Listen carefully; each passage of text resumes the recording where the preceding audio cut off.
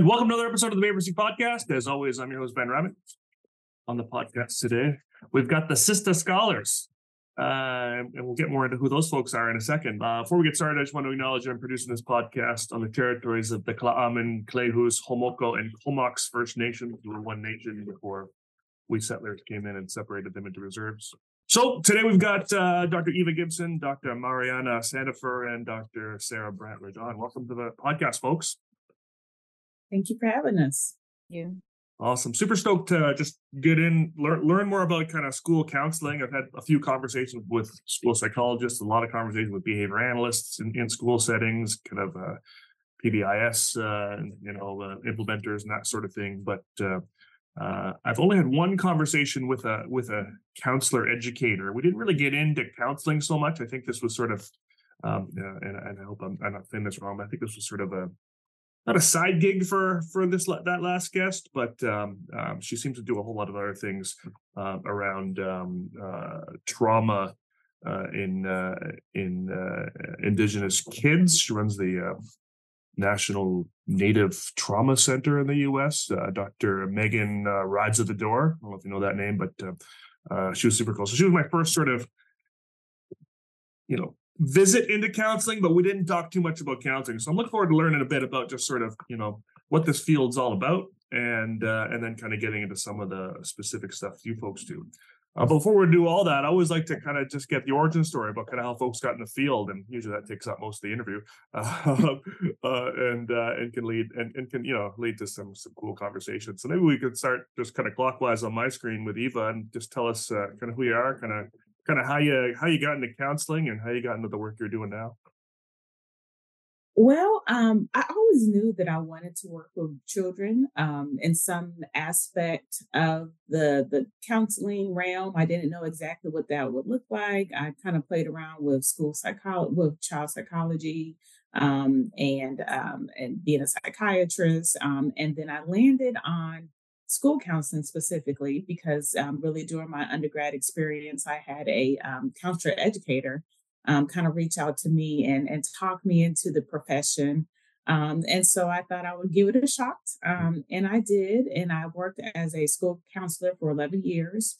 I spent some time at the elementary setting, and then I transitioned to the middle school setting, and did most of my time in the school at the middle school setting.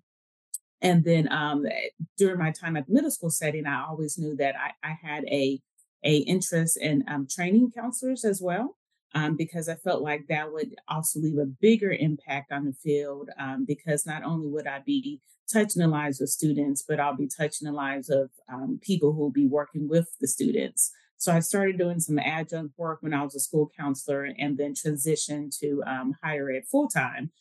So I've been in higher ed for 7 years now as a counselor educator, training both clinical mental health counselors and school counselors as well. Hey, wow. Right on. All right, Mariana? Yeah, so I come from a family of educators. Just kind of was born into it. But my undergraduate degree is in psychology as well. I think I kind of initially wanted to resist the urge to follow in anyone's footsteps. But it kind of brought me back to it. I'm originally from New Orleans, Louisiana. And at the time, once I, graduated from college, I guess it's the same now, a huge teacher shortage. And so when you're looking for a job, looking for some, promising employment, it kind of took me toward teaching. So I started out as a teacher, not certified, just kind of answering that call. And then ultimately wanted to merge my background of psychology as well as teaching, which led me to school counseling. And I've also I worked as a school counselor for quite a bit of time, maybe about 14 years. I worked at the elementary, middle, as well as the high school level. And then, I'm also a licensed professional counselor. So I'm school counseling, but I'm also a trained clinical counselor as well. But again, the bulk of my work has always been in the schools. Sarah? Just say for me, I don't think I've ever asked them that question. So I learned something. Okay. So my track is a little bit different. So I was what a lot of people would have called like an at-risk teenager. So when we think about at-risk youth, I fell into that category. So college was not even in my trajectory, right? I was capable, but it just was not something I was interested in. And that shifted for me when I was a junior in high school. And it was a sociology class, a legal issues class, and a intro to psychology class that really gained my interest in going to college and started sparking some ideas about what that could look like for terms of certain other youth who had experienced things that I had once experienced. So I did go to Virginia State University for my psychology undergrad degree and immediately went into a master's program for counseling. And I started off actually on the clinical mental health track for that program and switched over to school counseling. When I thought about school counseling, I recognized that we have the ability to touch every student who is in that building. And so we can be very preventative in our work. And the clinical mental health profession, we tend to get folks who are already kind of in trouble, right? They're already, young folks who already are struggling pretty deeply. And so that is where my transition into school counseling came from. And so I was a school counselor for about 7 years. I did do some mental health work before that. And I actually just finished my hours to also be fully licensed as an LPC. So exciting times. And I'm a counselor educator 5 years. Wow. Okay. Oh, that's awesome. What's sort of the so a couple of you said you do the LPC stuff and I think some supervision as well. Is it the same training? Like how does one become a school counselor, maybe first of all, and then how is it that you're also LPCs as well? And I don't know a lot about sort of the US sort of system. I'm in Canada. The job titles are all different. And so just curious kind of how you get to be what you are. I guess I'll take this question.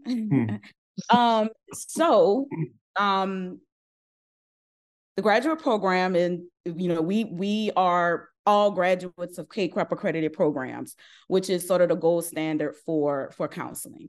And so general education requirements is a 60 credit hour program. So all counselors tend to go through that path. To become a school counselor, you might take maybe 3 or 4 specific courses in addition to the general courses that all counselors tend to take. And so when you're in that program, you can choose to do school, you can do clinical mental health, you can do rehabilitation, like you can do a lot of different special sort of focus programs. But those students that tend to want to go to school counseling route, they take those special courses, which leads to a school counseling practicum, a school counseling internship. School counselors can also become licensed professional counselors as well, because that experience is post-degree. You have to go through maybe 3 years of a supervised experience. You have to pass the national counseling examination. So there are extensive steps that you have to take beyond the degree. Whereas with school counseling, you graduate with your, your courses and your credentials for school counseling. And now there are credentialing exams you have to take depending on the state that you kind of dictate what that test might be. It may be the school counseling praxis. It may be some other comprehensive exam depending on the state. But that exam is dictated by the state board of education usually, and that will sort of credential the counselor to be a school counselor or work in a school setting. So, there's a bit. Yeah, there's a mix. There's different things that you can do to sort of choose both or one or the other. Right. So it's kind of like a lot of fields where you kind of have sort of a general sort of broad view, and then you can kind of specialize. But it sounds like you don't always need the license to be a school counselor, but you do to be the professional. Is it a professional counselor? Is that what the P stands for? Yes, so you need the license to practice as a professional counselor, but you also need a certification, which in some states is also referred to as a license. You can be a licensed school counselor or certified school counselor. So there's still those post-degree credentialing that sort of qualifies you to work in either profession. Okay. And then I've also heard of folks that are, and maybe I'm thinking of marriage, but is there like a mental health kind of counselor as well that's sort of different, or? Do any of y'all want to? I can answer.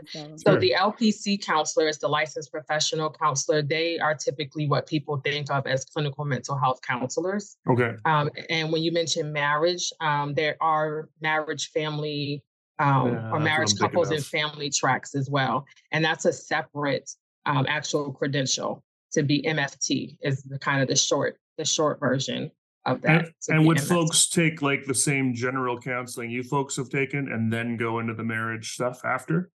Yes, they absolutely do. And then they take the core K-CREP courses that all counselors take. They take specialized courses within the program that focus on marriage, families, and couples. Right. And then they do field experiences, supervised experiences under that umbrella as well. But they also have a separate license. So they can be LPCs, but they can also be licensed as an MFT. So it'll say LMFT is what their license would say.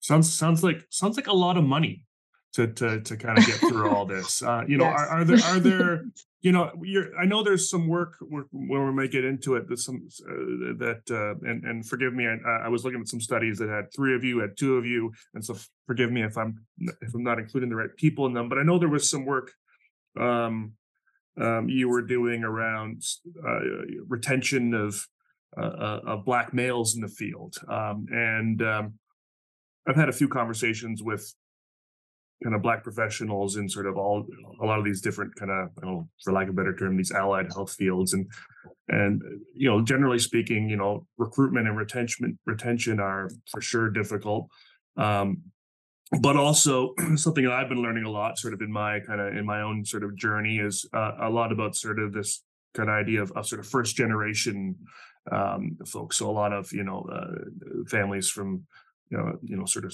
marginalized backgrounds. For generations, they didn't have folks that went to school. Sounds going to be a little different for you, Mariana, with all the educators in your family. Maybe one of them was the first. And so I know there's a lot of barriers to. I know financial barriers can be a big issue there. Are there? This is sort of a side thing that I probably would have asked a lot later, but are there kind of, is there help for folks? Because it seems like we really need more Black professionals in kind of these fields. There's a ton of research and conversation around Black kids doing better with sort of Black professionals working with them and so on, or anyone having just folks that look like them working with them. But there's that barrier of funding, and it just sounds like there's a lot of levels. And the reason I'm asking is because in our field, it's in behavior analysis. I think the problem's even more. There's more issues. Counseling, from what I've seen, is just way ahead. You guys are just way ahead of us, on a lot of levels when it comes to this kind of work, in terms of everything from your ethics codes and position statements and so on and so forth. So yeah, are there supports for folks that that may have kind of financial barriers to kind of getting through all this stuff, but beyond being top of your class and getting the best scholarship? It's funny that you mentioned this, because I manage the social media for our counseling program. And just yesterday, I posted a fellowship opportunity for students to apply for, so they can have some. Everyone wants to have control of their life, to make their own choices, decisions, and set goals that are meaningful and important to them. And students who are neurodivergent are no exception. Self-determined research indicates a host of positive quality of life outcomes for people who are neurodivergent, including better employment and independent living outcomes. Whether your students want to attend college or obtain employment after high school, they will need to acquire the skills necessary to pursue career life directions that are personally meaningful and are of their own volition. The self-determination course offered by CBI is an ideal tool for teachers to help students develop the essential competencies for self-determined behavior. The course consists of 5 modules with comprehensive lesson plans that include embedded resources, easily adapted for your diverse learners. Using the built-in self-reflection and assessment exercises, teachers can assess students' growth towards their self-determination and self-advocacy behaviors. If you're interested in learning more, check out the CBI Consultants webpage at www.cbiconsultants.com. If you're a behavior analyst and would like to collect continuing education credits for this episode, you can enter the 3 secret words at www.cbiconsultants.com/shop. The first secret word is school. Additional funds to help support them during their process. And I will say what I posted yesterday was specifically because we are a K-CREP program. There are some additional resources out there. And specifically, there are some additional resources for individuals from marginalized groups. And I know that all of us are really intentional, and we a lot of our work focuses around culture and representation. Now, Mariama and I, we work in the same program. So we are also being we started to be very intentional about our recruitment process and how we're bringing future counselors into the field and trying to get more representation. Last year, I actually had a grant that I was able to gain, and that went toward a scholarship to recruit more counselors of color or potential counselors of color into the program, because representation is important. And so we try to, number one, let students know about resources that are out there, and also recruit more potential counselors of color into the field. Oh, that's awesome. And I can just kind of follow up with that that same opportunity that Dr. Gibson just mentioned. I actually serve as a mentor for one of the organizations. So we have a number of professional organizations, whether it's our National School Counseling Organization, the Counseling Association, and then the National Board for Certified Counselors, another one. There's quite a few. But with that particular organization, I serve as a mentor for master's level students across the country and doctoral level, just, like you said, those students from marginalized backgrounds that maybe want to connect with a professional that looks like them, or maybe have research interests, to help them not only be successful as students, but to also help them transition into that professional role. So it provides funding, again, it provides mentorship, and just other supportive resources as well. Yeah, right on. One thing that I would like to add, and I am a first generation college student, and so one of the things I'm really cognizant of is social capital and just not knowing, right? And so one thing I learned about once I was in my doctoral program was graduate assistantships. And so that's another opportunity depending on the university. Not all universities offer them. They can be limited, but maybe for folks who are listening who have an interest, see if graduate assistantships are available. This will cover cost of tuition and also provide a stipend. It is not a life-changing stipend, but it is something to kind of help you get through. Yeah, I mean, sometimes just a little bit is huge, right? Yeah, and I was gonna say, and since you kind of opened it up with you mentioned, I guess I noticed that can be kind of costly for us to maintain all of these credentials. Yeah. I think even post-degree, there are a lot of jobs in places that will provide free supervision or even provide stipends toward licensure and certification. So there are places and employers that recognize this financial burden, that it can be sort of an ongoing thing, and offer that as a benefit. Yeah. And are there something else I've been hearing a lot about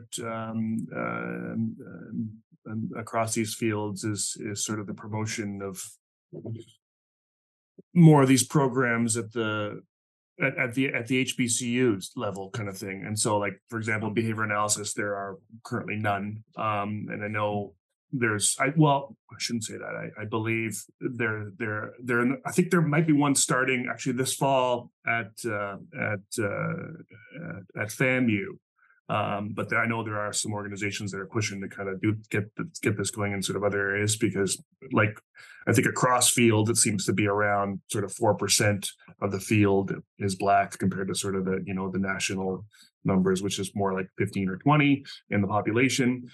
So very low. Are there and again, forgive me if the universities you work at are these, because I don't know which ones are which.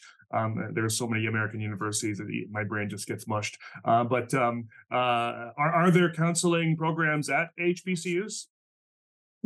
Actually, I know both Mariama and I, when we started our counselor education career, we both started at HBCUs. So I worked at an HBCU for 2 years, Okay. and then transitioned to the university that I'm currently at. And I actually really enjoyed it. It's just that I was commuting there, so I did not enjoy that traffic. Right. And this, I worked at an HBCU. I entered my career and I absolutely loved it. I always say my ultimate goal is to eventually go back, because, it was just such a, positive experience for me. But at the time, the program was working towards becoming accredited. And as a new professor, it kind of puts you in a difficult situation. So that led me to another university. But overall, yes, there are a number of HBCUs that offer these programs and do exceptionally well and pump out really high quality professionals. Absolutely. Yeah. And just a quick question about HBCUs in general. I need to learn a little more about these, but I mean, there's sort of some of the obvious pieces around, kind of who's attending and who's working there, and a lot of really cool kind of culturally relevant programs and so on and so forth. But are HBCUs also Are there more supports, I guess, for Black students, like as far as financial, again, as far as getting into the school and or not just, I guess, not just financial, but also just in general around keeping students and getting students? I don't know if the question is right there, but does being at an HBCU make it easier for sort of Black folks to get into the field, or is it just more the experience of being at an HBCU that's awesome? Good question. I had like a reaction because my undergrad was at a HBCU, and I would not say that it made it easier. It wasn't like my curriculum, my experience, right? I still had to do the grind work, but the amount of support, the people who are in your corner, who are voting for you, who are wanting you to succeed, the energy, right, on campus when the people around you are also all striving as people of color, or I should say majority of people of color, because I want to keep in mind that HBCUs do have diversity, whether it's international students, whether it's students who do not identify as Black, and the same with professors. And so you're still getting this wonderful, diverse experience. People from different states even bring different culture. But there's some level of like camaraderie. There's some level of natural support that just is motivating. Yeah. And I think our professors are also very invested in us specifically as people of color, because they know that we have the potential that they also had to get to where they are. And so they're encouraging in that way. And I have also attended predominantly white institutions and could very easily kind of fall through the cracks and be unseen, be unheard. Gotcha. So for me, that's the difference. When you think about finances, I think many HBCUs are actually at a deficit financially because they are not getting the support that some of the larger institutions are getting to offer scholarships and things of that nature. Yeah. And that's what I meant by easier. I wasn't sort of implying that the coursework would be easier, but more that just would it be. But I think the answer is yes, because having all those supports. My very first podcast interview, that I did, was with a Black behavior analyst in British Columbia, where I live, and she just sort of shared a perspective that I've heard many times since, about sort of being the only one, but the only one in her university. So she was the only Black student that she could see in the hallways in the classrooms, and she was in intro to psych classes of 500 students, and she's the only Black student, and kind of sharing those experiences, and how much of a struggle it was, to get through that program, because she just felt so alone. And so I think what I'm hearing you say, Sarah, is there's just so much more support for folks. So there is no feeling alone, and there is no sort of feeling unheard or unseen, and that sort of thing is what you're saying, right? Mm-hmm. And I think too, like it's you do have more of that, but then like Sarah said, you have less of the financial resources because the alumni base they don't have the means to give back as at a PWI. So in terms of those alumni funds, those look differently. And even in terms of like here I'm in Tennessee, and we have a few land-based universities, and one of them is a HBCU. Well, now it's at the federal level, where this particular HBCU was not getting the same amount of funding that the PWIs was. Wow. And over a series of decades, actually. So they should have had this federal money because they're a land-based institution, and the other ones were getting it, but they were not. And now they're asking for that money, and they're still getting pushback. Wow. From the state from it. So definitely you have more support, but you do have less of those financial resources. Yeah. And this reminds me of, and again, an area that I'm just really learning about now around reparations for Black folks in America.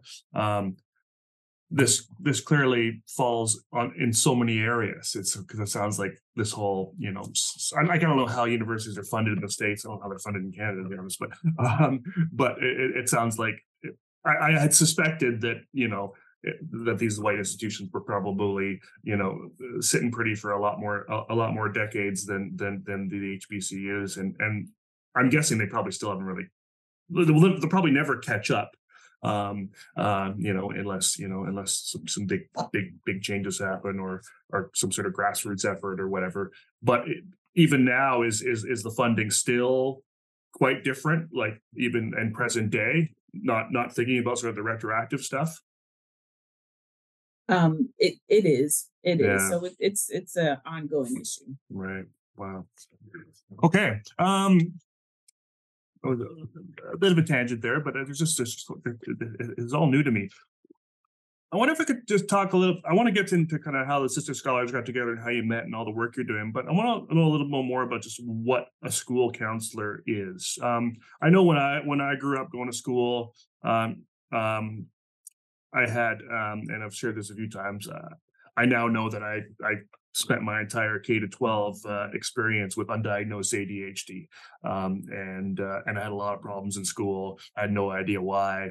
It all makes sense now. The diagnosis at 45, it's not much good for my childhood, but at least I don't feel like like I was such a strange kid anymore. I was a strange kid, but this is why. Anyway, so but there wasn't any supports, is my point. I remember going to a speech language pathologist when I was 6 because I had a lisp, but beyond that, and maybe I remember having the pencil with a little triangle thing on it so I could hold it properly, and that didn't help, and still messy today. But I didn't really notice any supports in the school setting, but there was this guidance counselor office. I remember seeing that person in the door.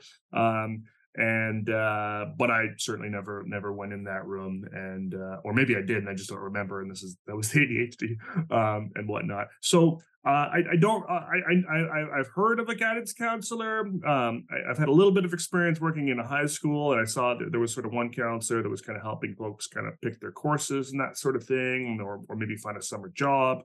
But I don't really know what a school counselor is and what they do relative to sort of say, I'm learning more about what a school psychologist do, but that still seems to vary greatly depending on the school and the role and so on and so forth. So where does the school counselor kind of fit into the whole game here?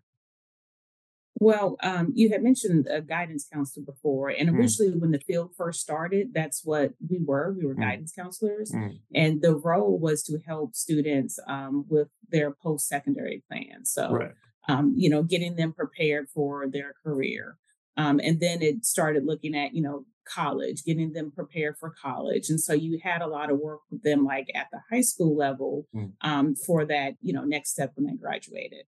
And that was kind of just what they focused on. However, over the course of the years, the role has really changed. And mm, so now, in addition to that career focus, school counselors also are focused on their students' career, academic, and social emotional needs. Really looking at the whole child versus just one aspect of this individual, but looking at their holistic needs mm. and trying to really be preventative and to touch all of the students, as Sarah had mentioned before. So it's not just, a couple of students or a few students that you're seeing at the end of the year. It should be that all of the students you are meeting, because you want to make sure that you are there for them for any responsive needs that they met if they are in crisis or if they're dealing with some difficulties, Mm, but also teaching them just soft skills, getting them prepared for success in the future and beyond. And that really starts now at the elementary level. mm, So at the elementary level, where school counselors are working on those three areas: academic, social, emotional, and even career, because we want to start introducing them to different careers at the elementary level, and then having that same focus at the middle school level. Now the services might look a little bit different because, of course, those students have different developmental needs. So the counselor's role might look a little bit differently. However, we're still focused on those needs for all of our students, and really looking at a tiered approach as to what services are we providing to all of our students, what students need maybe some more specialized services, maybe we're doing some group counseling with them, mm, maybe we're doing some individual counseling, and also what are some students maybe we're referring out because maybe they need some long-term support, which we cannot offer in the school setting, of course, because they're there for education, and we have a large caseload, but we still want to make sure that their needs are being met. And at the high school, again, that focus is still the same, but it looks a little bit looks a little different. mm. And Mariama, it looks like you have something that you want to add as well. Oh, I think the most important thing to add or note is that guidance counselor is outdated terminology. Okay. We don't use that anymore because, as you mentioned, it was sort of reactive, Mm, sort of like just dealing with transcripts or you go to the office, they help you, with whatever you need at that time. You didn't, most students didn't even really know who the guidance counselor was mm, because of that role. But now school counselors are very visible. We are proactive. We are involved, in a leadership capacity, serving on the various decision-making bodies within the school and the district. And sort of at the forefront of a lot of the educational and overall, like Dr. Gibson said, just the overall holistic, wellness of students. We try to be at the forefront of that. And so school counselors reflect that mission or that purpose, whereas again, guidance counselors are outdated and more reactive. okay. 4 points logistically, I guess. Guidance counselors typically did not have to have a master's degree in counseling. Mm, Oftentimes, they were former teachers who came into that role. And then, second, is that school counselors are also using evidence based practices. So they are leaning into the research to help determine the types of interventions that they are engaging with students. that makes sense. And so I asked this a bit when I talked to Dr. Rise at the door, but again, we were focused more on trauma and whatnot. How does your role differ from a school psychologist? I know a school psychologist, one thing they do is a lot of these assessments, but I also know that school psychologists that I've interviewed, a lot of them are saying we do more than assessments. And we should be doing more than assessments. And so so when I've talked to them, they've sort of described what sounds like some things you folks are saying. And so what's the difference, and then also maybe how do you work together? And I think that kind of will lead into some of the conversations around the shared leadership and stuff as well.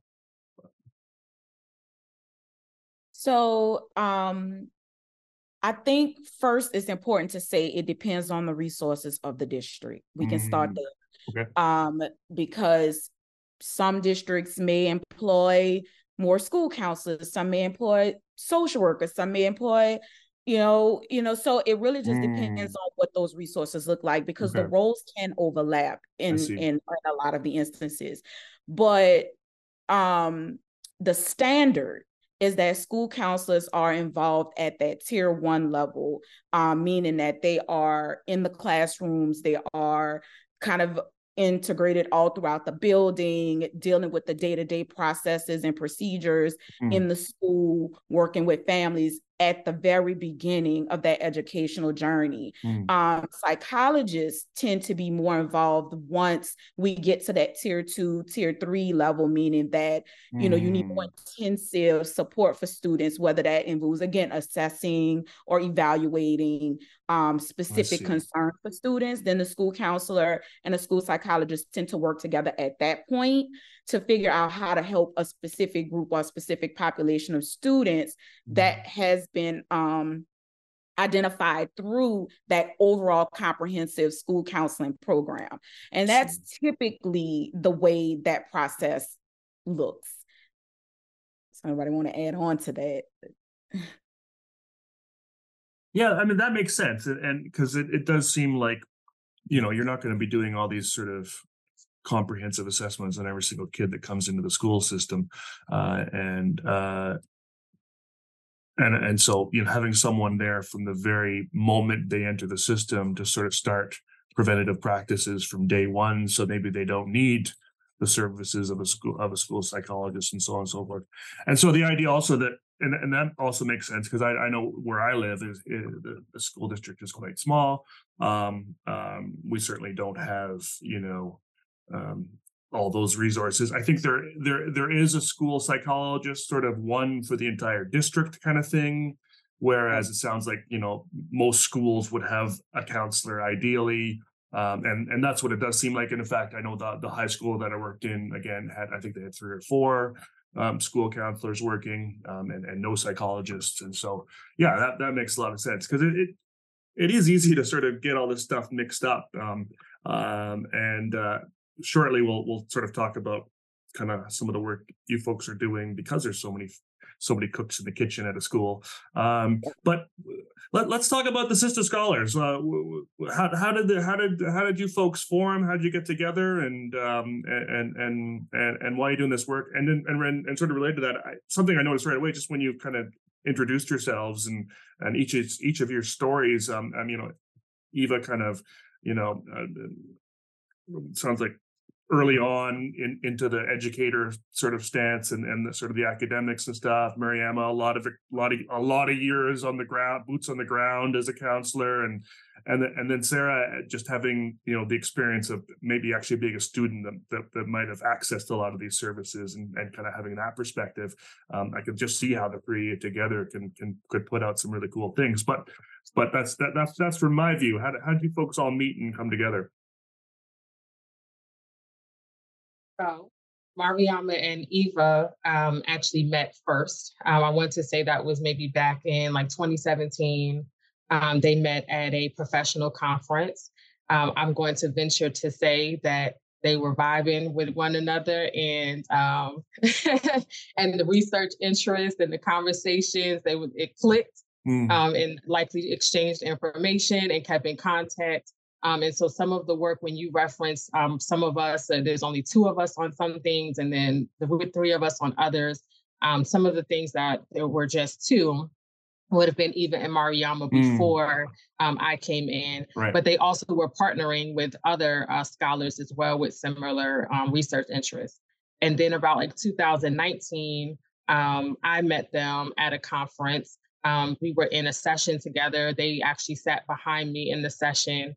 And we started to talk and noticed that we had similar interests. We actually went out to dinner that night and exchanged information, and it kind of just went from there.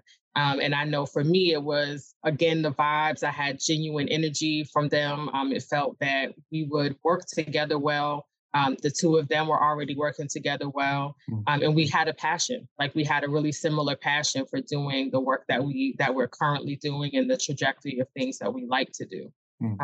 So I guess that's the short version of how we met. Anyone want to want to add to that? And I would just say too, it was academic. We were all vibing, but also I think at the time, just all entering into our career as counselor educators, like brand new.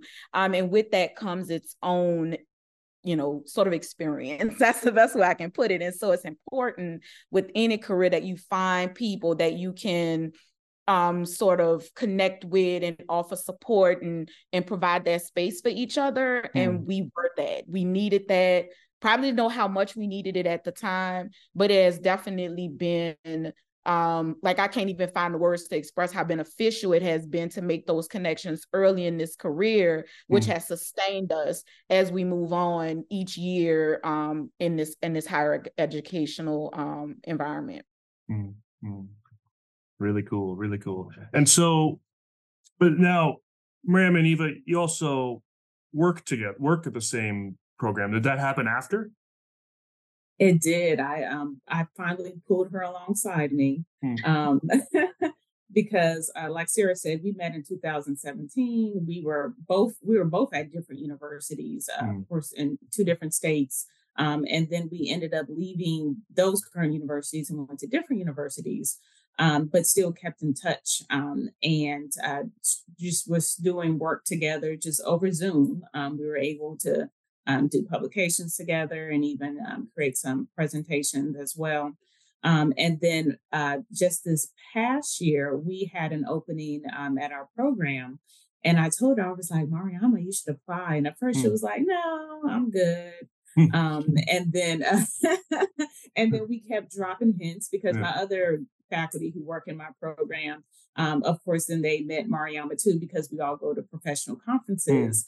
And so then they started dropping hits to her too. So finally, I guess she got tired of us bothering her. So so she applied and that was it. That was it. Right on. And you said you met at a conference, and I know there's a few different conferences for school counselors and whatnot.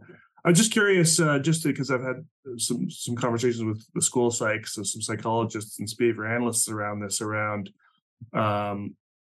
conferences and the kind of that conference experience, and those three fields have all now have sort of separate conferences that are kind of they're black conferences, so black focused conferences. So the recently, I think this past June, I went to the Black Behavior Analyst Conference, which was just the coolest thing I've ever been to in my entire life. Ideally, this is the best conference I've ever been to ever. And earlier in the summer, I interviewed Tiara Bland, who's a school psychologist, and she's associated with the Black School Psych Summit that just kind of happened this year. And so they just had their first kind of big conference. And of course, there's the Association of Black Psychologists that have been, meeting for a lot of years. Is there something similar in school counseling? I don't know that we don't have a conference that I'm aware of, but we do have a professional school counselors of color organization. And so at each one of the conferences, we gather together and do, whether it's collaborating on presentations intentionally, whether it's an actual, I think this past year, I missed it, but there was like a gala event this past year. And so that has been intentional to create space for us, but not yet an isolated conference, but I'm sure that could be in the works. Yeah. So when we met at our kind of our broad professional conferences. Right. And what is the sort of overarching association for you folks? Is there one? For the school counselors, it's ASCA, American School Counseling Association, and for counselor educators, it's ACES. So the Association for Counselor Educators and Okay. Counselor Education.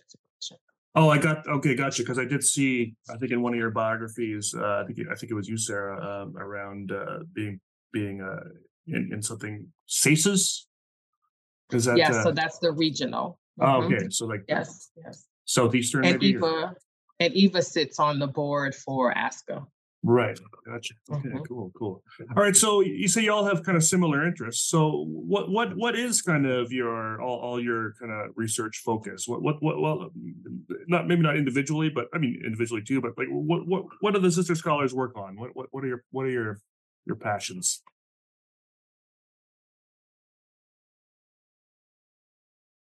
Well, I think a big piece that brought us together is looking at marginalized groups, specifically Black students. We are all Black, so we do have that lived experience, and because of that, we were able to identify some needs that we saw within the school system regarding our marginalized youth and specifically our Black students, based upon the data.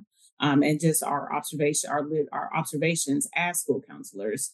So that's one of our main focuses. We've also started kind of branching out as we started doing more work together and more research into leadership.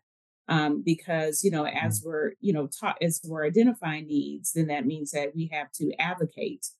So we focus on advocacy, we focus on leadership because you have to show up as a leader to be able to do this work. And then we also started really looking at collaboration as well, because it really takes a village to create some systemic change. So I think, those are probably some of our big focuses. Mariama, Sarah, did I leave out any? No, I think that's good.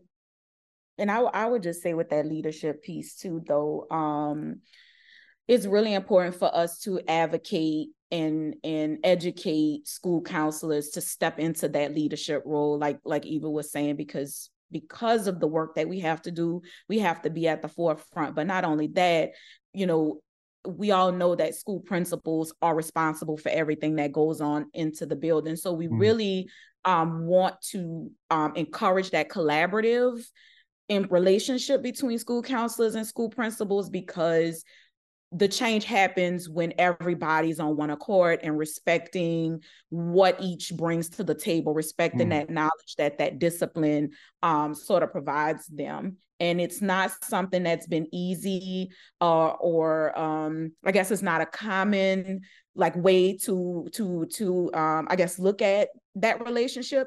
So we really work to try to get that message out there. And also by collaborating with administrators, we want to, start building that relationship from the graduate level while students are in training, so that when they become professionals, they already have this idea of what that relationship can be and how impactful it can be for our students. And she mentioned admin, but some of the work that we're also cognizant of is school psychologists, what that looks like, school social workers, what that looks like, because there are just a lot of some overlapping just work that we do. So how could we do that work together well so we can meet the needs of students? Sarah, you had something you wanted to add. Wanted to add that all of the kind of the nuanced piece, perhaps, to even our shared leadership model is a focus on doing this work specifically with marginalized populations, or in a way that intentionally serves marginalized populations. And so we do a lot of talking and educating about multicultural counseling, cross-cultural counseling, anti-racist counseling as well. And that's a core focus, even when we talk about shared leadership. I mean, Mariama, you mentioned that collaboration is big, but it's not all that common among folks. I would not want to be you folks. Schools are scary places to me, as both as a student, and also as a professional. I know, like, as sort of putting on my behavior analyst hat. Up until recently, schools didn't even have us in there. We were always external folks kind of coming in, and that's really hard, because you don't have relationships with anybody, and so you're really going to kind of start from the top and spend a lot of time kind of doing that work. We are starting to see more behavior analysts in school settings, but again, I think we're still hearing kind of the same sorts of issues and barriers. What is sort of the climate of, and obviously it's going to be different in every school and every district and so on and so forth, but just sort of in the kind of like, what's sort of the climate maybe in sort of the education field, around kind of collaboration and working together? Because I remember a message that my grad school advisor said to me, that has kind of sat with me forever. And she told me, she said, Ben, because I did a master's in special ed, and she was saying, our offices here on the special education floor are literally down the hall from the general education folks. They don't want anything to do with us.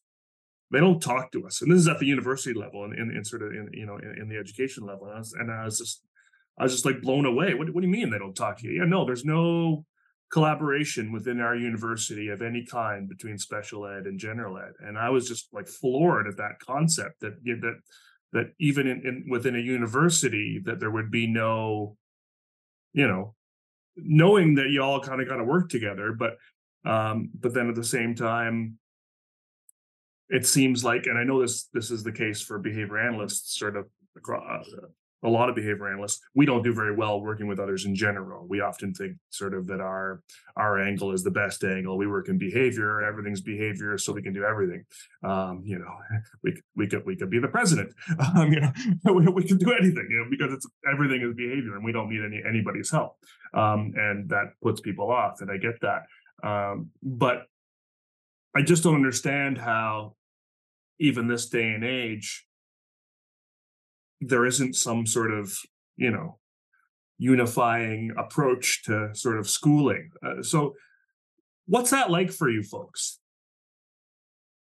Well, I think, the research shows that this siloed approach to education or working with students is just it's not best practice. It's not what's going to give you the outcomes that I would hope all educators want, which is students feeling accepted and feeling as if they belong and able to experience, long-term success.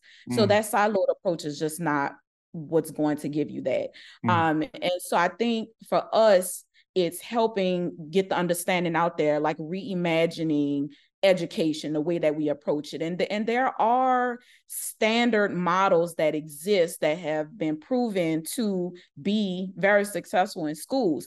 It just depends on if the leadership buys into that. So again, how do you sort of change this perspective and interrupt sort of these traditional views on how we work in schools? There's a lot of people that go into administration, become principals, and they want to implement this old, outdated, traditional view. I am the principal, everybody else just sort of kind of, delegate what I need done.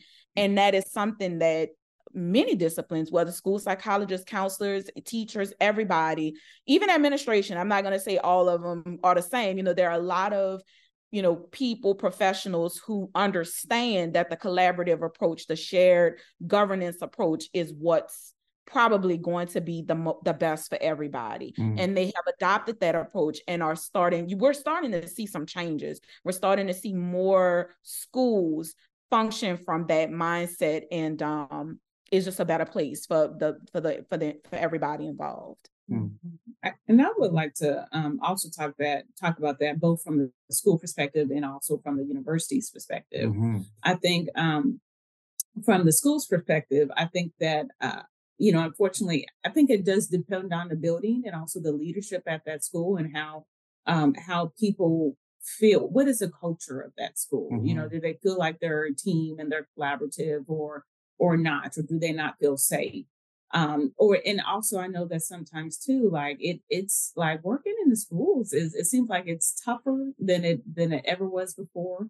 In terms of there's just a lot that we have to consider now. There's a lot that's going on. And so I think sometimes people can just get overwhelmed, Yeah. with all of the Yeah. responsibilities. And so like collaboration can be, because you have to be intentional about collaboration. Mm. And some people are just kind of just surviving day to day, unfortunately. But as far as at the university perspective, I think that, again, it has to be intentional because I know sometimes, we could work in our own silos too. Like, for example, like my program, in my department, we have the Department of Psychological Sciences and Counseling, and we have our faculty members who work in an undergraduate program, and they just teach undergraduate classes. And then we have our program, the Masters in Counseling, and then we have an industrial organizational psychology master's program, and we also have a doctorate program, and we all teach our other classes. So sometimes, it can be easy to forget that number one, there are other people just in our department that we could collaborate with Mm-hmm. outside our program, but, even outside of our department and across campus. But I do think that those people will be very open to those ideas. I've been intentional, and once a year, I would like to do this more. But again, this takes planning. So, I need to commit to do this. But once a year, I have a collaborative class with the social workers. So we all, get together, me and their instructor. We always plan a class together where the social workers in training are integrating with the counselors in training. Mm-hmm. And we're talking about what can collaboration look like when they get out into the school setting. We are talking about, we really want to do some collaborative work with our administrators in training. Yeah. And kind of reaching across the bridge with that. That's still, we have some ideas in mind. We actually want to do some grant to really get some trainings going with that. So that's a work in progress.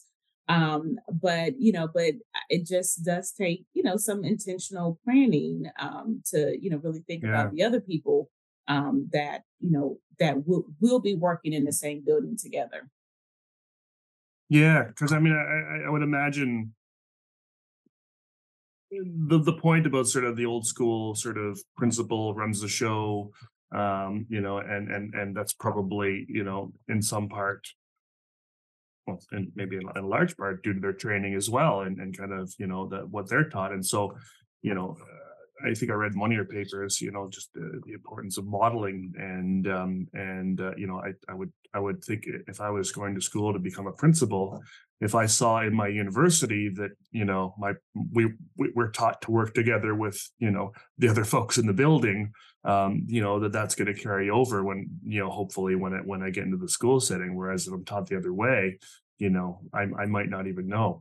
So it wasn't intentional, but it seems like a good segue into kind of the shared leadership stuff. And so, what can you tell me a bit about sort of this culturally affirming shared leadership sort of framework, but maybe a little bit of background in terms of what shared leadership is, what it looks like, and kind of then how you kind of got to this framework. The second secret word is Sista. You want to take it, Sarah? Sure. Well, I'll say that, I guess, starting off, how did we get to this framework? It was from exactly this conversation that you all were just having about what we are seeing in the building and where the gaps are. So as former school counselors, recognizing that there is not currently a model in place that reaches across the aisle to the various professionals that our main focus is to support students. And so we wanted to kind of look at that and how could that be done, but again, from that culturally affirming lens. And so we looked at, different literature that was already out there, and also kind of the ideas that we had based on our own experiences as counselor educators, and started to work on this shared leadership model. And so the model itself includes this idea of critical like self-awareness. So all parties really taking the time to come to understand what their own biases are, reflecting on their own positionality, how this might impact the school environment, how does it impact the decision-making processes in the school. Also really being tapped into culturally responsive teacher preparation and curriculum. So what are students learning? Are there diverse authors, so to speak, diversity in content? Are the professional developments that are taking place also culturally relevant training and resources being available as well? Are the environments inclusive of all students? This can be anything from visual representation of students, down to, again, books in the library, which we now know, right, this week, but we wrote this pre-book ban conversation, but, we know that that's something that's happening, which is stripping representation in some ways in schools as well. And so how do all of these things kind of come together to shape even the energy, the environment, the socialization that's even happening in the school building before you even get into the nuts and bolts of things like discipline policies and academic policies and so forth. And I think it's important to note that we created this model together, but also we had a former administrator who is now a administrator educator. And so he was really able to bring in that administrative piece. And he also had, of course, an interest and a coachly affirming approach too. So the model itself is collaborative in nature, and it was built collaboratively. And so we really have we created this framework. We have a publication on it. We actually just presented on it at our national conference, our National School Counselor Conference. So he came out and presented with us school counseling folk. And then, like I said, we want to do some stuff in the future in terms of, some potential training, counselors and administrators together, looking at some grant work. So we have our eyes on a horizon and where we can continue to take this work. Yeah, and I was you kind of answered my next question. Would it be like, it would be awesome if you could write something like this, across the profession. So this James Thompson, he's the administrator fella. Okay, that's awesome. Okay, that makes it way cooler, because I think because it's something I've been seeing a lot of, which I is papers kind of like, not like this, where folks from one field in a space that works with a bunch of different fields are making recommendations for how it should all work. But in the back of my mind, I'm like, well, yeah, but only the counselors, for this example, would be reading this paper, or only the school psychologist would be reading that paper, or only the behavior analyst would be reading that paper, even though they're making recommendations for everybody else. And so getting right in there and writing these papers collaboratively is what makes sense, because it's a paper on collaborating. So yeah, that's cool. And so there's a plan for more like this, with more sort of cross-discipline kinds of conversations.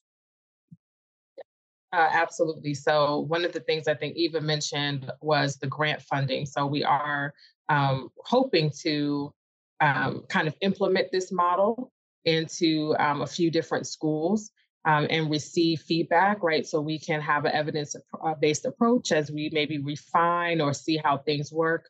We're hoping to essentially create maybe like a workbook type of platform, as well as workshops to kind of help facilitate the process. And again, James will be, integral part in sharing information and helping us structure all of that.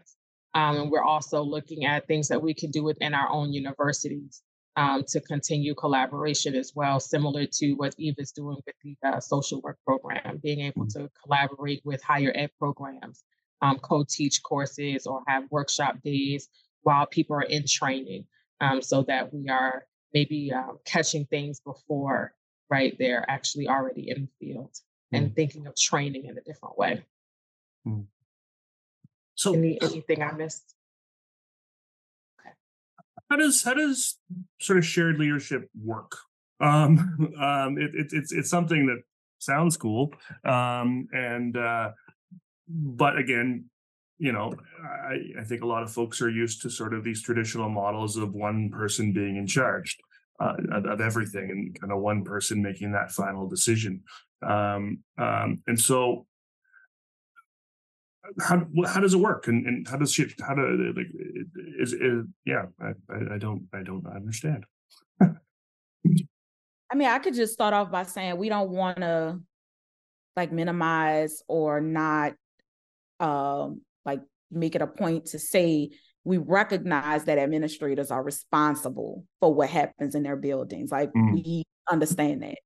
Shared leadership for us is understanding that every professional at that table brings a unique perspective. They bring, training, expertise, and shared leadership is just that, respecting what people bring to the table, having a conversation, listening, sharing ideas, and coming to a consensus. Yes, the principal has to be the one to make that final decision, but the hope is that they have considered and heard and included all of the voices at the table. And then that decision is made, again, from a collaborative perspective, but then, the action is then implemented as a result of that. And and then of course there's some delegation that's going to have to happen as a result of that. We understand that. But again, it's just having all of those voices heard, respected, valued, and a part of that decision. And I think the basis on how this can be really effective is it's built on the foundation of a relationship. Like, we have to have a collaborative and a positive and productive relationship between the entities for this to work well. And one of the things that I know that we probably all noticed is that, if you don't have a relationship with your administrator, then that is going to make or break your year. And then we also realize that there are some counselors who don't know how to establish a relationship with their administrator. I know when I first came into the profession as a brand new counselor, I really didn't. Nobody taught me that. And so I just kind of went along with the flow.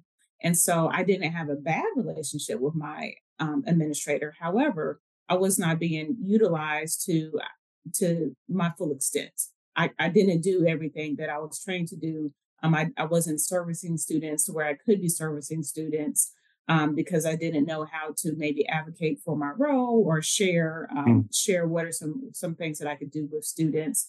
Because again, some administrators, they grew up on the guidance counselor role. So, some of them may not even be aware of everything that a school counselor is trained to do and can do. So, we have to, one, develop a positive relationship with our administrators so we can have some good conversations, share how we can contribute to student success and student outcomes, but also to provide some accountability as well. Because when we're talking the same language in terms of student success and supporting students, then administrators' ears begin to peak up. So we have to make sure that we are speaking their language. And developing, talking about accountability, talking about data, looking at gaps, talking about how we can help contribute to decrease those gaps. And that relationship piece, once they know that, we're here and this is what we can do and that we will do this, then they'll trust you to continue to do what you are trained to do. Now, and I will add to that, something that you said, Eva, you heard the saying, sometimes you can be your own worst enemy. And I will say that is a problem with school counseling, that a lot of times school counselors go into the professional, go into the building and not really stepping up to the plate.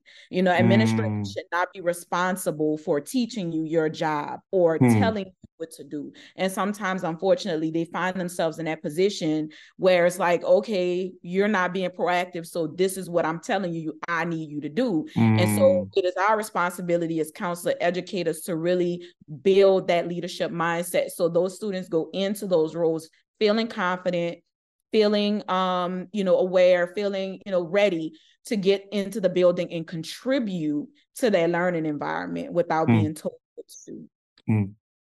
And is most of those skills kind of learned in the program, or is that where supervision it really comes in?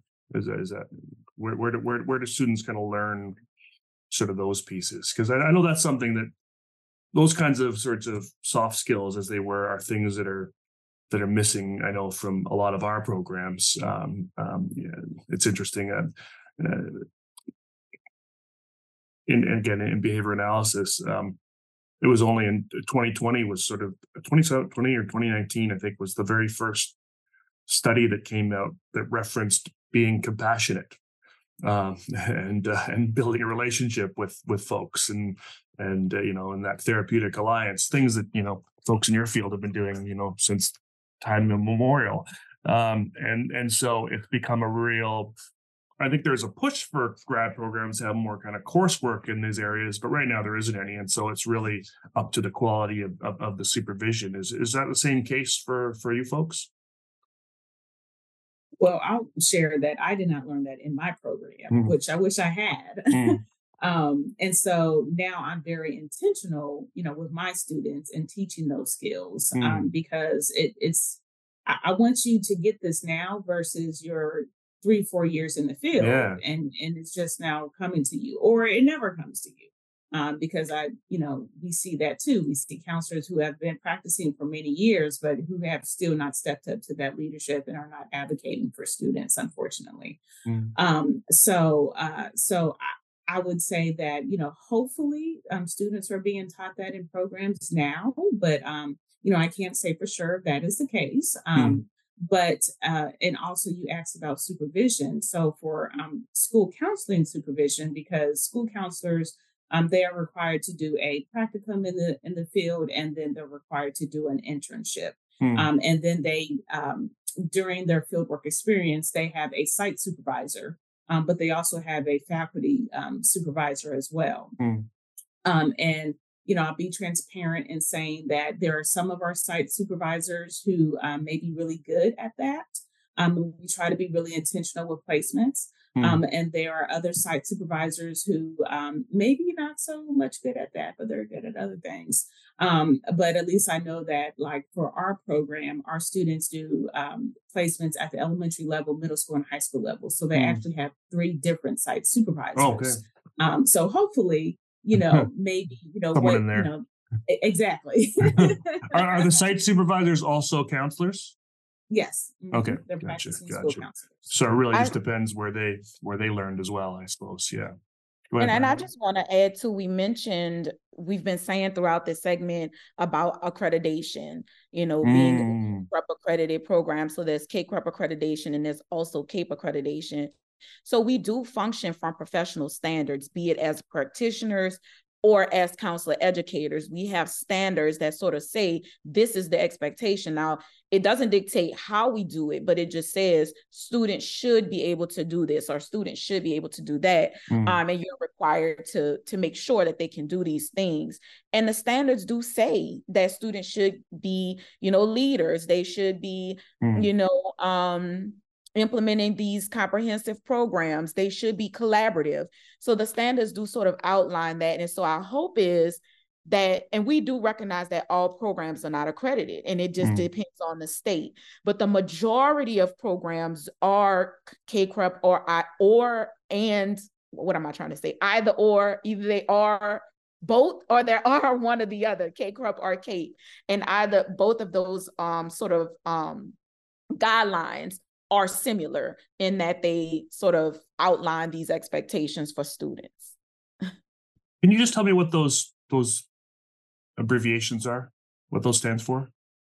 So y'all can look up CAPE. I know CAPE. It's the Council for Accreditation for Counseling and Related Educational Programs. Okay, gotcha. And CAPE is the Council for the Accreditation of Educator Preparation. And so folks, do they need both, or is it sort of one or the other, or how does that work? You can have both. CAPE is more for educator prep, so that is in alignment with school counseling. Gotcha. Predominantly, and CAPE is for all counseling. So that sets the standard across the broad counseling programs. And CAPE is like the gold star in terms of counseling. So if you come from a CAPE program, then people believe that you are well equipped to go into the field. And could a program have neither? Yes. It depends on the state, though. Some states, in order for you to get your license, require you to graduate from a CAPE accredited program. I see. Some states may not have that requirement. You can graduate and maybe you can get into some sort of work, but you may not be able to get your license. You might be able to work as a master's level, professional in some kind of facility, but you may not be able to get your license. So the licensing board really sort of sets that standard for what they want you to come in with. Gotcha. Okay. And I think another point is, we talk about, reciprocity or being able to move throughout the states. And that is the other thing. CAPE sort of creates this, we know everybody, no matter what program you came from, you receive this sort of training, which makes it easier to get a license in one state that might be able to be transitioned over to another. And I know we have this interstate compact thing that I'm not well versed in, but the spirit of it is that you can practice in another state once you get this license, because we know your training is of a certain quality. And so that's what a profession is going to try to have this standard across the United States where counselors can, provide services, because as we've been talking about, there's a shortage, and it should be that with the quickest way to kind of successfully meet that need is to practitioners to be able to provide services no matter where they are in the United States. Gotcha. So the other piece of this framework is the culturally affirming part. And once again, I don't know why you fields do this to me, but you keep creating new terms with the word cultural in it. There are so many now. I know cultural competence is pretty much out the door now, because no one can gain competence in anything. It's always a lifelong journey. I think cultural humility is kind of across everything, but cultural humility isn't actually, something you see in a program. It's just how you're behaving and recognizing your biases and so on and so forth, and knowing that you've got to keep learning.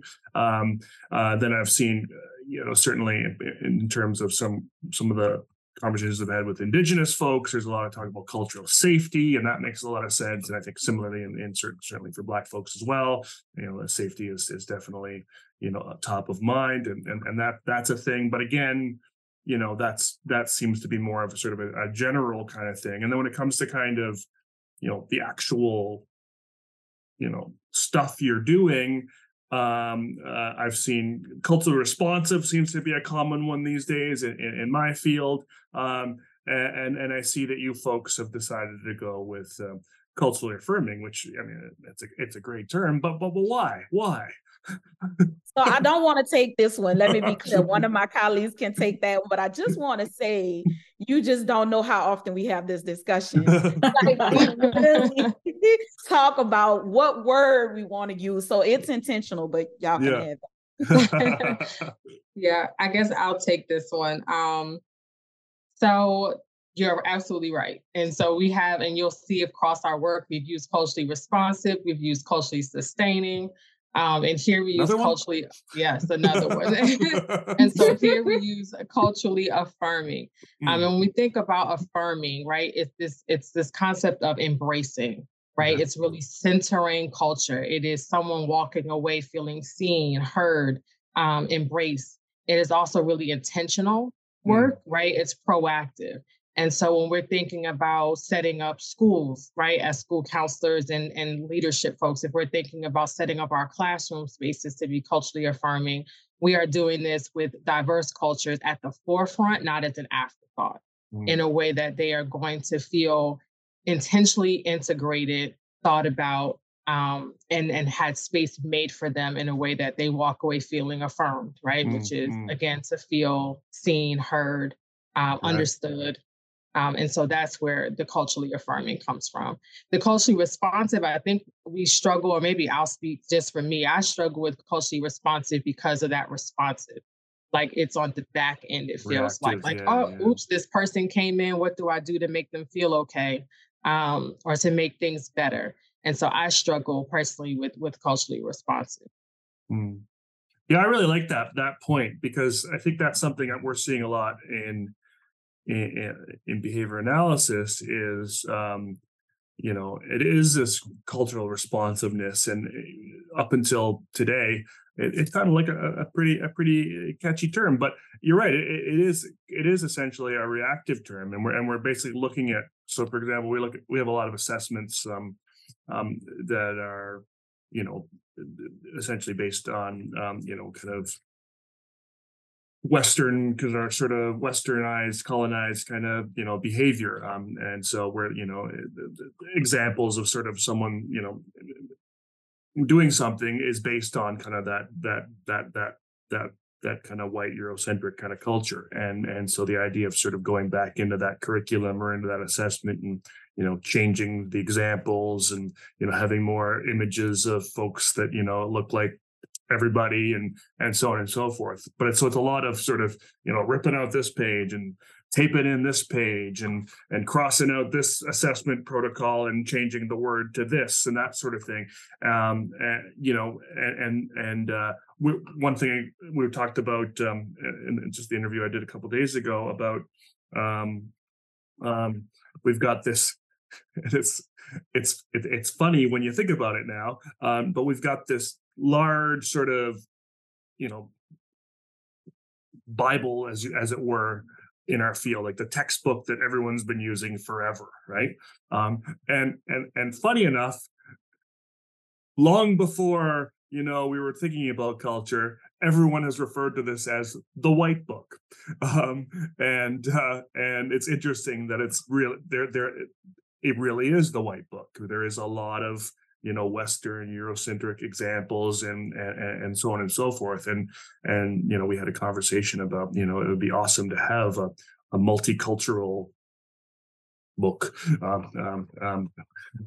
It'd probably still be, the book itself will probably still be white, but anyway, that kind of approaches that, because that would be that culturally kind of affirming approach where from the get-go everything is embedded. There's no sort of better tweak that, better look at it that way. Oh, don't forget that guy. So I like this one. I think I will suggest others maybe use this one as well. So what is it that's going to make this framework culturally affirming? Anyone else want to take that? No, that's me. Okay. I think so. Yeah, I'll say that I think the core pieces about what makes it culturally affirming is first, we're thinking about professional development, right? So professional development and training from the very beginning, that needs to be done with that lens of centering the diversity that especially is represented in your building. And so is this teachers? Is this students? Parents, community members? What does your community look like as a whole? And really being intentional that the trainings that you're providing are inclusive, comprehensive of that environment. Also, the evidence-based practices, right? So administrators are using evidence-based practices, school counselors, school psychologists, but what evidence are we drawing from? What type of data are we utilizing? In a lot of schools, it is very much survey data. And if you are thinking about Eastern cultures, collectivist cultures, very narrative in nature and not so much being able to check things into a box. And so being intentional to kind of cast a broader net in the type of evidence that is even being collected and assessed to make decisions. Also, the idea of community kind of collectivism, really being sure that you are leaning into parents, community organizers, and so forth to really have a sense of what's happening in the environment around the school. Most teachers and administrators, school counselors, perhaps even, are not living in the community in which they serve. So they're making decisions without understanding the context. So that's a piece as well. And then there's the curriculum, right? The curriculum design for teachers, for school counselors, administrators, of course, right, have a leadership role over curriculum design as well. And being sure that that is also centered, inclusive of the diversity that's represented in the building. But I also think, representative of global, right? Because your students may not stay in that community, and you also want them to be prepared to engage appropriately and have understandings of all cultures in the best way that they can. I feel like I am forgetting one piece about that. I am thinking.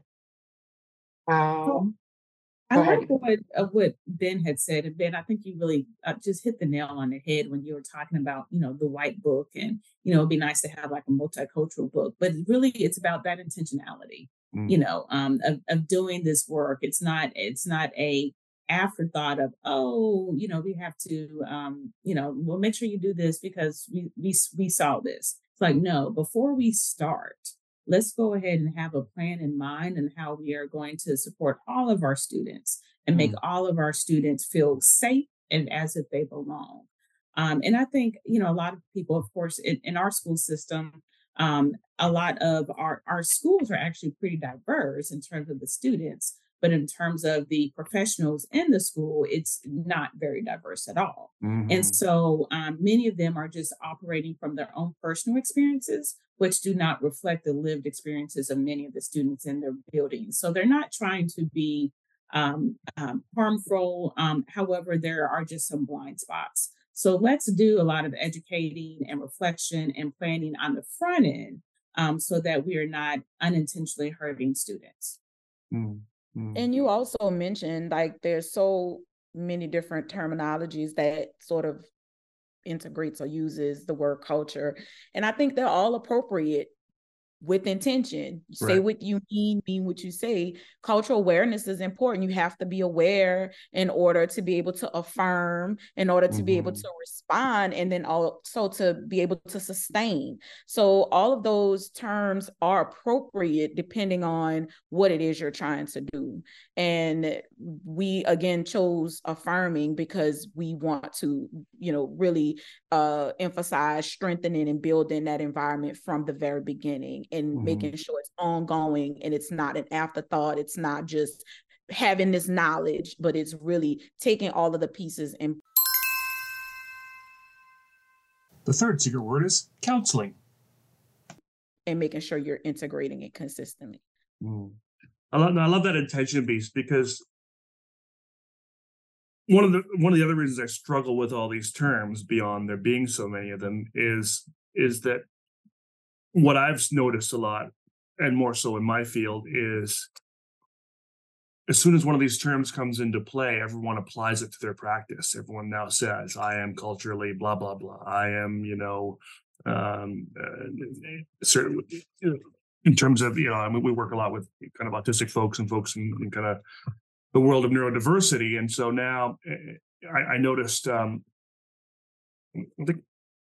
the pandemic did a lot of things to people's brains. For me, the positive was certainly, my kind of waking up and acknowledgement of my own kind of biases and ignorance and so on, and journey kind of towards anti-racism, which was great. But what we also saw was, a big push in the neurodiversity community. The whole neurodiversity movement is kind of happening now, and there's, some good things and some problems associated with that. And again, in our field, this compassionate care thing is suddenly popular. And what I've been noticing, I've said this in a lot of interviews, I've been noticing that suddenly in the last 4 years, these thousands and thousands of ABA practitioners are all now neurodiversity affirming. They're all now compassionate. They're all now culturally competent, and so on and so forth. And I'm like, how'd you guys all do this so quickly? Like, how did you make the switch? What I don't see anything changing in the education programs. I don't see much changing in supervision. That paper just came out in 2020. So how are you now all it? And my guess is you're not. And so I really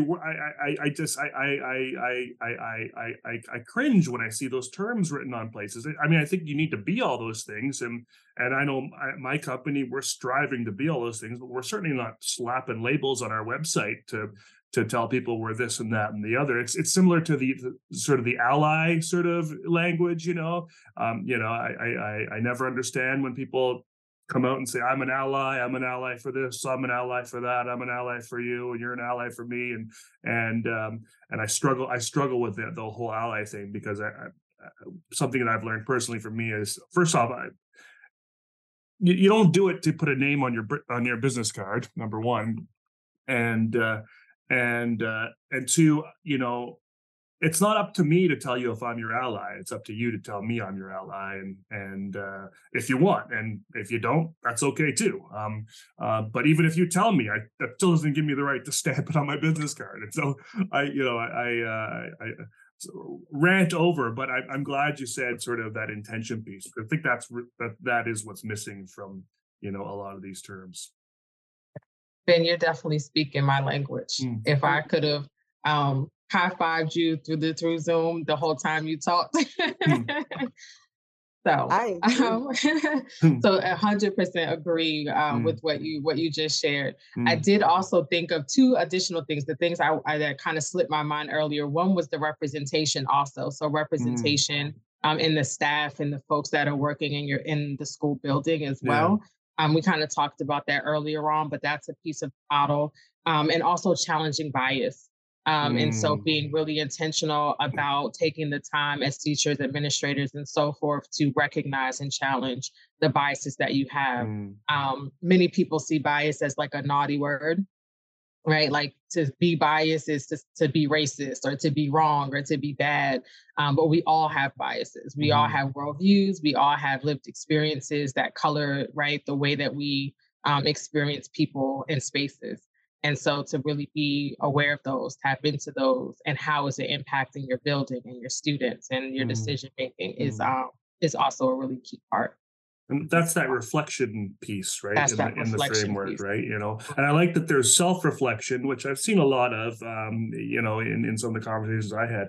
But the group reflection stuff really is a cool idea. I like the idea of sitting with a team and having these conversations. It's one thing for me to sit there and go, yeah, I'm biased again, and every interview I do, I see my biases come out because I used to be the same. I used to think that every Indigenous person was the same. Every Black person was the same, and had these sort of overarching thoughts about those groups. And over time, I started to kind of recognize those biases. I think that's really important. But yeah, I think you're right. I think a lot of folks are freaked out by the word bias, which I get being freaked out by the word racist, I guess. I'm not even freaked out by the word racist. And sometimes I maybe overuse that term a bit when I'm talking about myself, because I do kind of think I still am racist. But I don't think of it as a bad word. Well, it's a bad word. I don't think of it as overtly, I'm a macro aggressive kind of guy. But I definitely would. I think I'd probably engage in microaggressions all the time because I just have no idea I'm doing it until I learn what they are and learn about those effects. I would have been, I never really had the opportunity, but I'm sure I would have been the guy to want to touch someone's hair, or ask questions about it, or I definitely would have been the guy that said, where are you really from? I would have asked all those questions. I never really was exposed to Black folks in my entire life.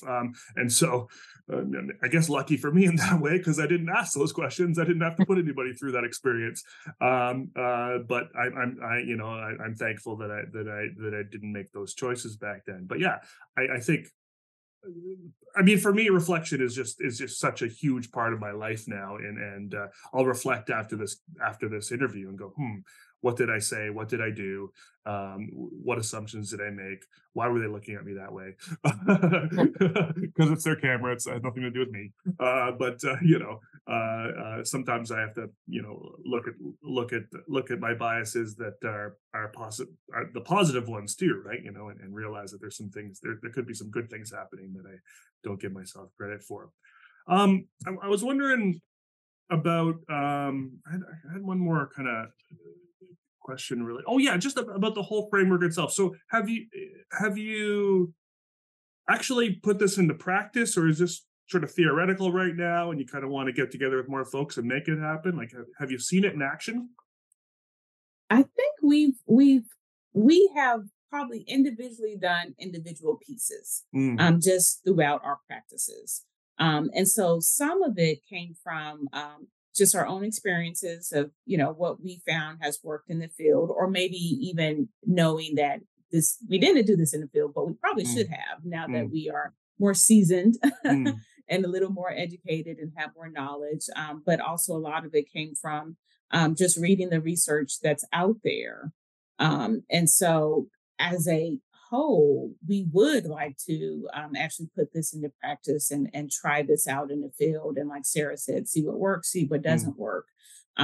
Because it is essentially it's a theory right now. Yeah. We tried some individual pieces, but collectively, we would love to look at, what does this look like all together? Cool. All right. So, this just came out, last year, and it's sort of step one. And so it's certainly not a criticism that you haven't done all this work yet. But I was just sort of curious because there was a vignette in there, but that was just sort of maybe a story you kind of created, example of what it could look like, sort of thing, I suppose. So, the Sister Scholars have only been together for a couple of years. So what else is going on? What's on the horizon for the three of you? Sarah, you want to take that? Take that. Well, I'll start by saying, I think we've presented like over 18 publications, presentations, and so forth. Oh, wow. So I feel like we're constant. If we're writing, we're editing, we're brainstorming. It's like a constant rotation. Yeah. So we always have something kind of moving forward. So some of the things that we're working on now is what we just mentioned. So we are actually working to put all of that together, find some schools where we can implement and get that off the ground. We've also noticed that there's some, I guess we can say, some nuanced situations that are arising in our field specific to what we would call job embedded school counselors and school-based mental health professionals that are providing clinical mental health services in the school. Our job embedded folks are people who are still in our program, but there's such a shortage of school counselors that they're getting jobs before they finish our program, and it's presenting some unique challenges for counselor educators, unique opportunities for them. And so we are doing some research and some exploration in both of those areas. Right now, I think those would be kind of like our three big things of coming towards the end of 2023 that we're working on. And then, individually, we also collaborate with people outside of Sister Scholars. And so there's separate projects that we also have going on. I'll just speak for me. I still have not published my dissertation work. And so that is something I am aiming to do within the next year. And what was that work? And that was looking at Black student identity development and experiences with racism in K-12 schools. Okay, wow. Cool. So it's a qualitative study.